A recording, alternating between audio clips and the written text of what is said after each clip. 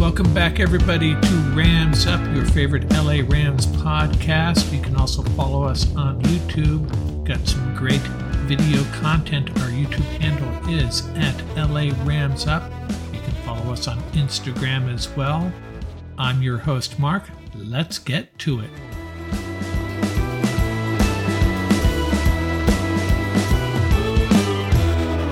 Welcome back, everybody. Mark from Rams Up here, episode 160. And the focus of this episode is our Super Bowl preview, the Chiefs and the Eagles, Super Bowl 57.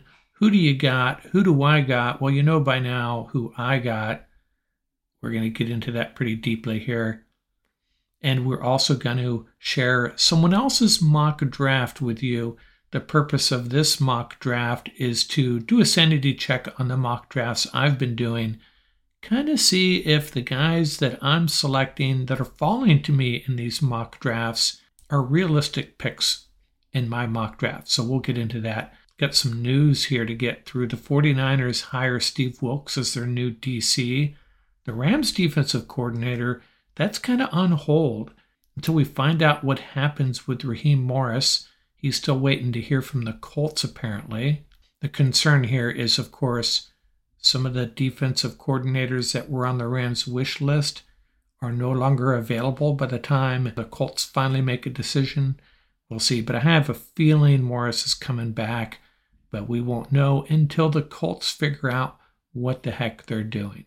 The Rams did make a couple of hires. I may have already reported this, but the Rams hired Nick Caley as their new tight end coach. That's a lateral move. He comes over from the Patriots. He's been with the Patriots in some capacity for the past 8 years. And they also hired Ryan Wendell as their new offensive line coach. He comes over from the Bills, where he was their assistant offensive line coach. He's from Pomona, played at Fresno State. He played 9 years on that Patriots offensive line as well. Hey, and how about Ronnie Rivers, the Rams rookie running back? Wins over $500,000 in Vegas playing 3-card poker. His salary, by the way, was $870,000. Nice bit of cash for Mr. Rivers. Now, before we get to the Super Bowl, I got to talk Lakers here for a minute. How can we avoid it? LeBron James finally passes Kareem Abdul-Jabbar and is now the NBA's all-time leading scorer. You know, I love Kareem Abdul-Jabbar. Kind of sad to see him have to pass the torch, but at least it's to another Laker. LeBron getting it done. It was inevitable, right? But love both these guys. And yes, LeBron is the greatest player in the history of the universe. I don't even want to hear this Michael Jordan stuff. I hate this argument that Michael has more rings and therefore he is the greatest ever. But hey, Robert Horry has more rings than LeBron James. I will give you that there was much more separation between Jordan and his peers. He was really ahead of his time. Heads and shoulders, by far the best player of his era. But that's just it. I've seen the film of Michael Jordan dunking on guys that look like my dad's plumber. Okay, we've all seen it. Nowhere near what LeBron has to deal with every single night in the modern NBA. There are so many great players in the NBA. Every team's got 2, sometimes 3 incredible players. Michael Jordan rarely had to deal with that. Certainly not every night, every time he stepped on the court like LeBron does. So LeBron is first in points scored, will probably finish second in assists all time, and he has a shot at 40,000 points, 10,000 assists, and 10,000 rebounds. What LeBron does on a nightly basis is good enough for me. Greatest player ever. End of story. And speaking of the Lakers, big trade. 3-team trade. Lakers, Timberwolves, and Jazz. The Lakers finally get rid of Russell Westbrook. They send him and a 2027 first-round pick to the Jazz. The Lakers get D'Angelo Russell, Malik Beasley, and Jared Vanderbilt. And Michael Conley goes from the Jazz to the Timberwolves. And making this trade even more attractive for the Lakers, that first-round pick they gave up is top 4 protected. Draft picks involved in this, but the key is The Lakers add D'Angelo Russell, who was originally drafted by the Lakers, Malik Beasley, who's a great shooter, something the Lakers have been lacking, and Jared Vanderbilt, one of the best defenders in the league, and of course, finally getting rid of that Russell Westbrook contract. You know, Lakers GM Rob Pelinka gets a lot of heat, but he nailed this one. The Lakers now have added Rui Hachimura, D'Angelo Russell, Malik Beasley, and Jared Vanderbilt, all 26 years old or younger. The Lakers acquired all four for a single first-round pick and 4 seconds. This is a trade that is going to catapult the Lakers into the playoffs this year, and they will be a dangerous team, especially if Anthony Davis plays down the stretch like he did back in December. This will be a really scary team. And some of these teams ahead of the Lakers are due for a downfall, I think. My special assistant thinks as well. And it's a little ironic that Westbrook goes to the Jazz, a team which he has had some issues with the fan base there, with some racial stuff going on during games. But in all likelihood, Westbrook will not be staying there. They'll buy him out. He'll become a free agent, and then he'll sign with either the Heat or the Clippers. That would be my guess, or I should say our guess. The key, I think, is really Beasley. The Lakers have been missing that outside shooter, and he's one of the best in the league. This makes up for losing Malik Monk. You can't overestimate how important it's going to be to this Lakers team adding a shooter like Beasley. Enough of the basketball stuff. Let's get to this Super Bowl preview, and then we'll get into that mock draft by Luke Easterling of USA Today and their draft wire.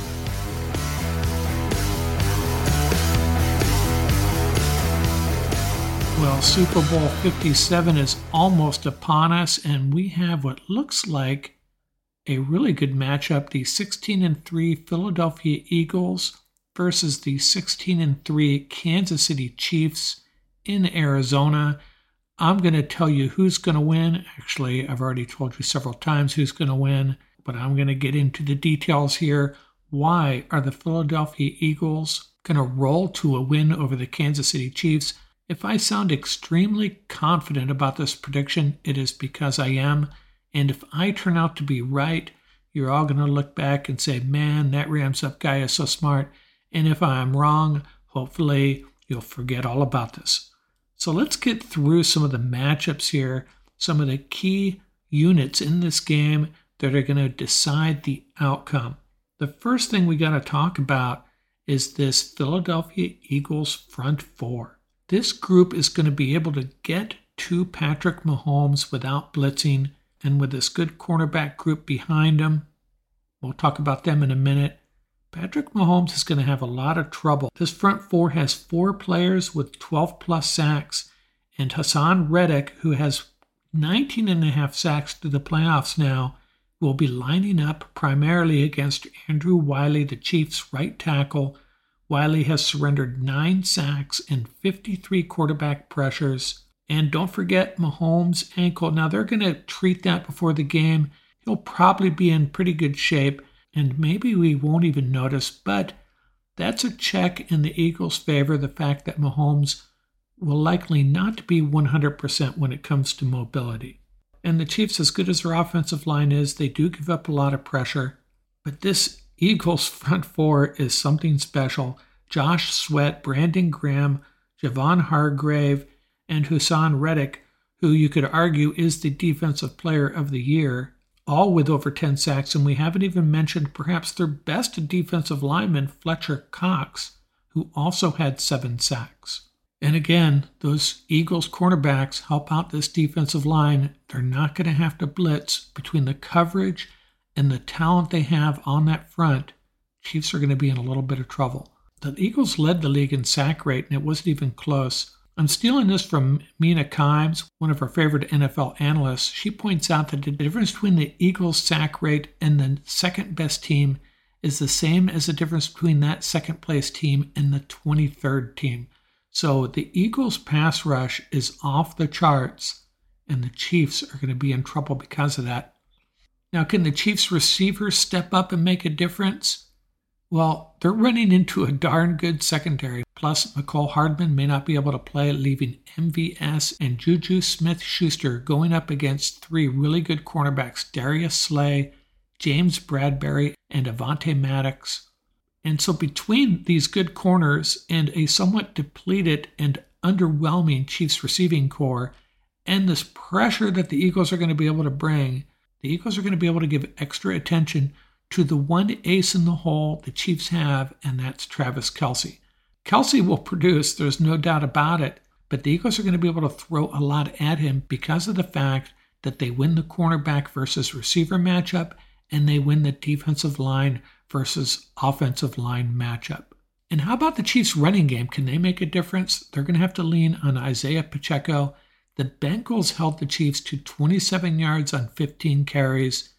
That's not a good way to come into a game against a really good defense.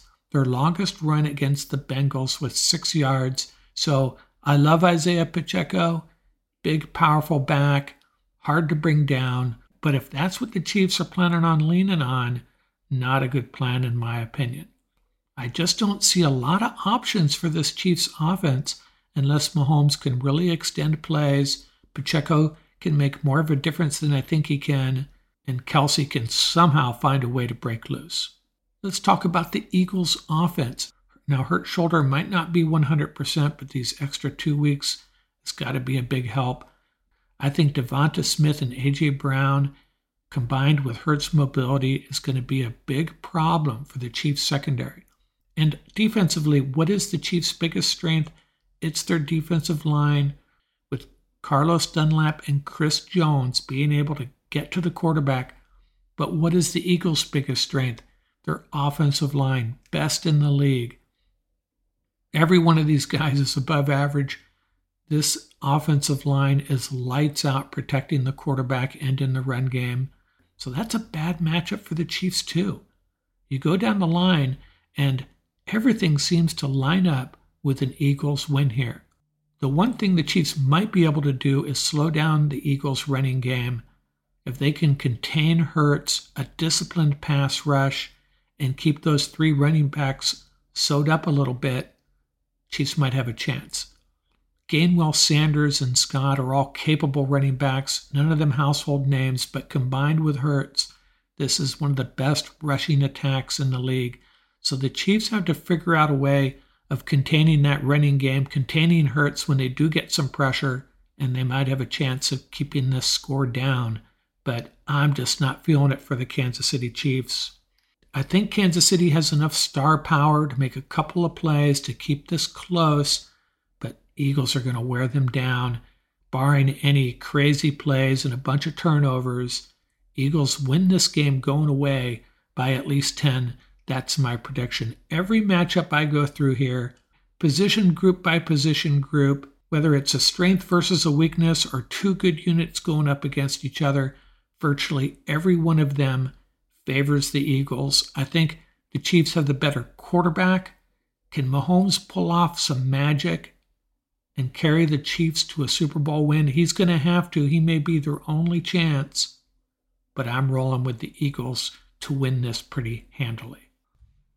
Are you ready for the biggest Sunday in sports? DraftKings Sportsbook, an official sports betting partner of Super Bowl 57, has all the Super Bowl action you need. New customers can bet just $5 and get $200 in bonus bets instantly. Plus, all customers can get in on the Super Bowl 57 excitement with DraftKings Happy Hour Super Boosts. Check the DraftKings Sportsbook app every day between 3 and 6 p.m. Pacific Standard Time to see what prop bet will be boosted.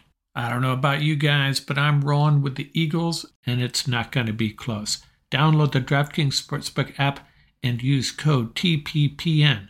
New customers can bet $5 on Super Bowl 57 and get $200 in bonus bets instantly. Only at DraftKings Sportsbook with code TPPN. Minimum age and eligibility restrictions apply. See show notes for details.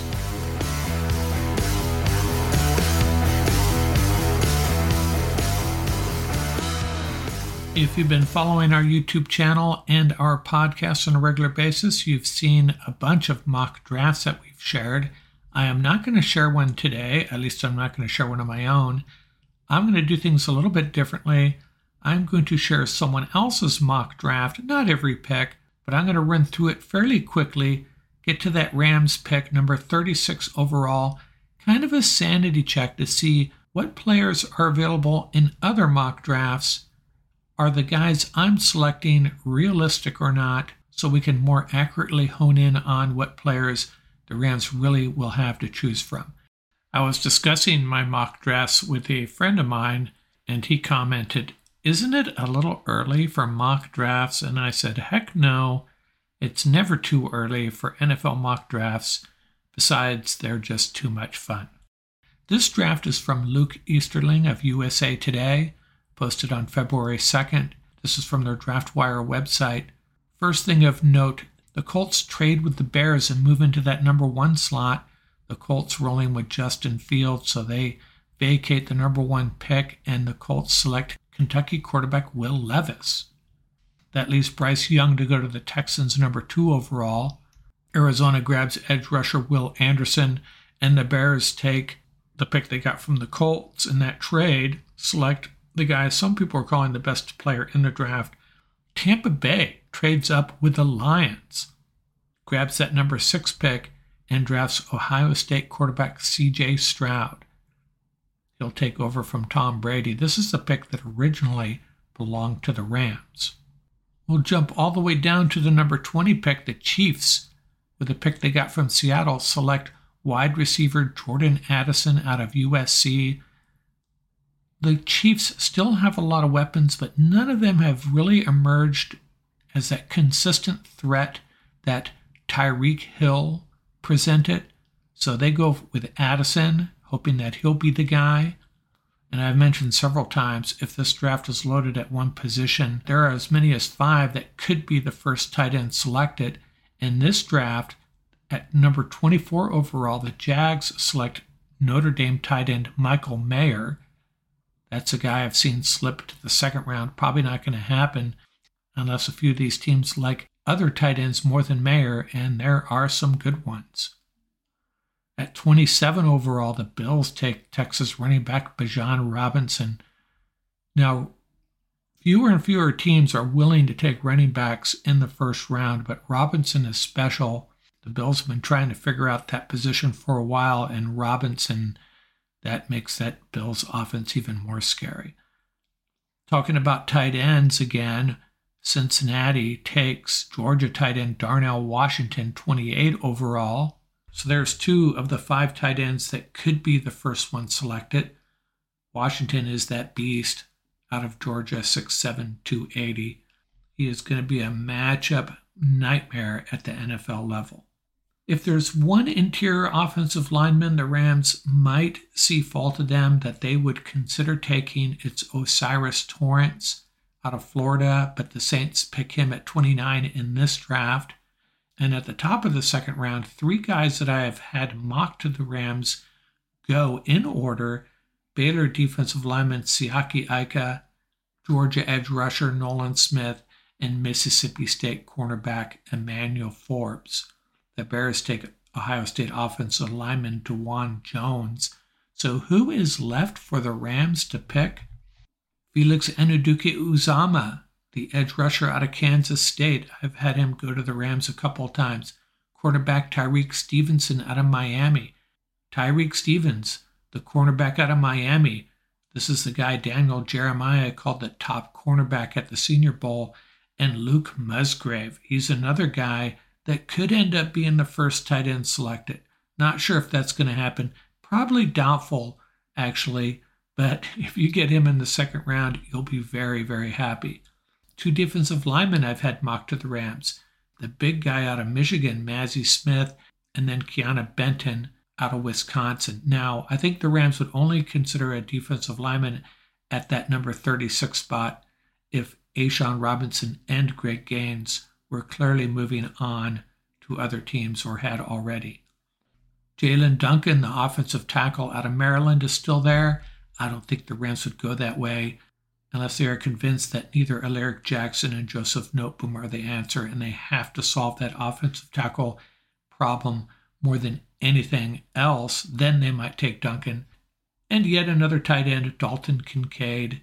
He's another tight end that could go in the first round. But in this draft, another guy has slipped to the Rams that I have not mocked to them as of yet, and that is edge rusher B.J. Ojulari out of LSU, and that is the selection. And Ojulari is something special. His intangibles are off the charts. LSU does this thing where they award the number 18 jersey to a very special player. According to Brian Kelly, this is a player that pays attention to detail, has great focus, represents the program in a positive way in the classroom, in the community, and on the field. On top of that, this guy has incredible speed, can get around that corner, but he's not a one-trick pony. He's got a lot of moves, and he used them all at the college level. Comes in at 6'3", 250.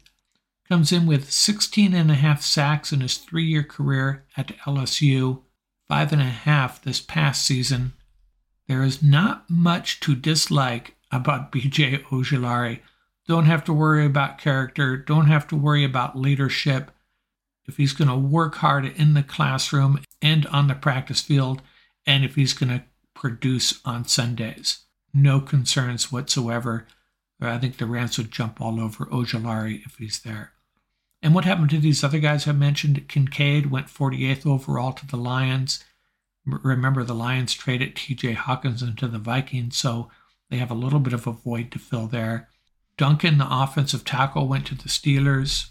Musgrave, a few picks later, to the Dolphins. What a value they're getting. Benton, the defensive lineman, goes to the Seahawks to further bolster that defense that really needs help. And the Bears get the edge rusher Felix Ndubuike-Uzomah. Jags pick the big defensive lineman out of Michigan, Mazi Smith, number 56 overall. Tyreek Stevenson, the cornerback I have been pumping up, was not picked in the first or second round, so he might be there when the Rams pick in the third to come out of this draft with Ojulari and Stevenson, who would be a very big deal for the Rams. Concerns along the defensive line if Gaines and Robinson moved on, but they can address that later in the draft. And I'm still concerned about tight end long term. But there are still some good tight ends left as well, actually.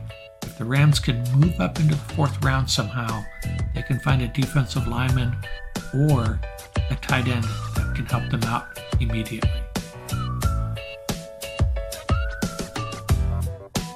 That's going to do it for this episode. Remember, you can reach us at ramsuppodcast@gmail.com.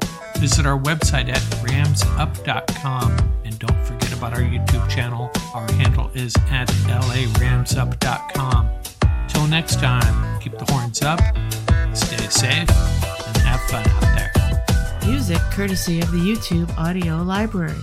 Tracks featuring Bar Crawl by Track Tribe, Buckeye Banzai by Vans in Japan, and Crimson Fly by Hama Hama.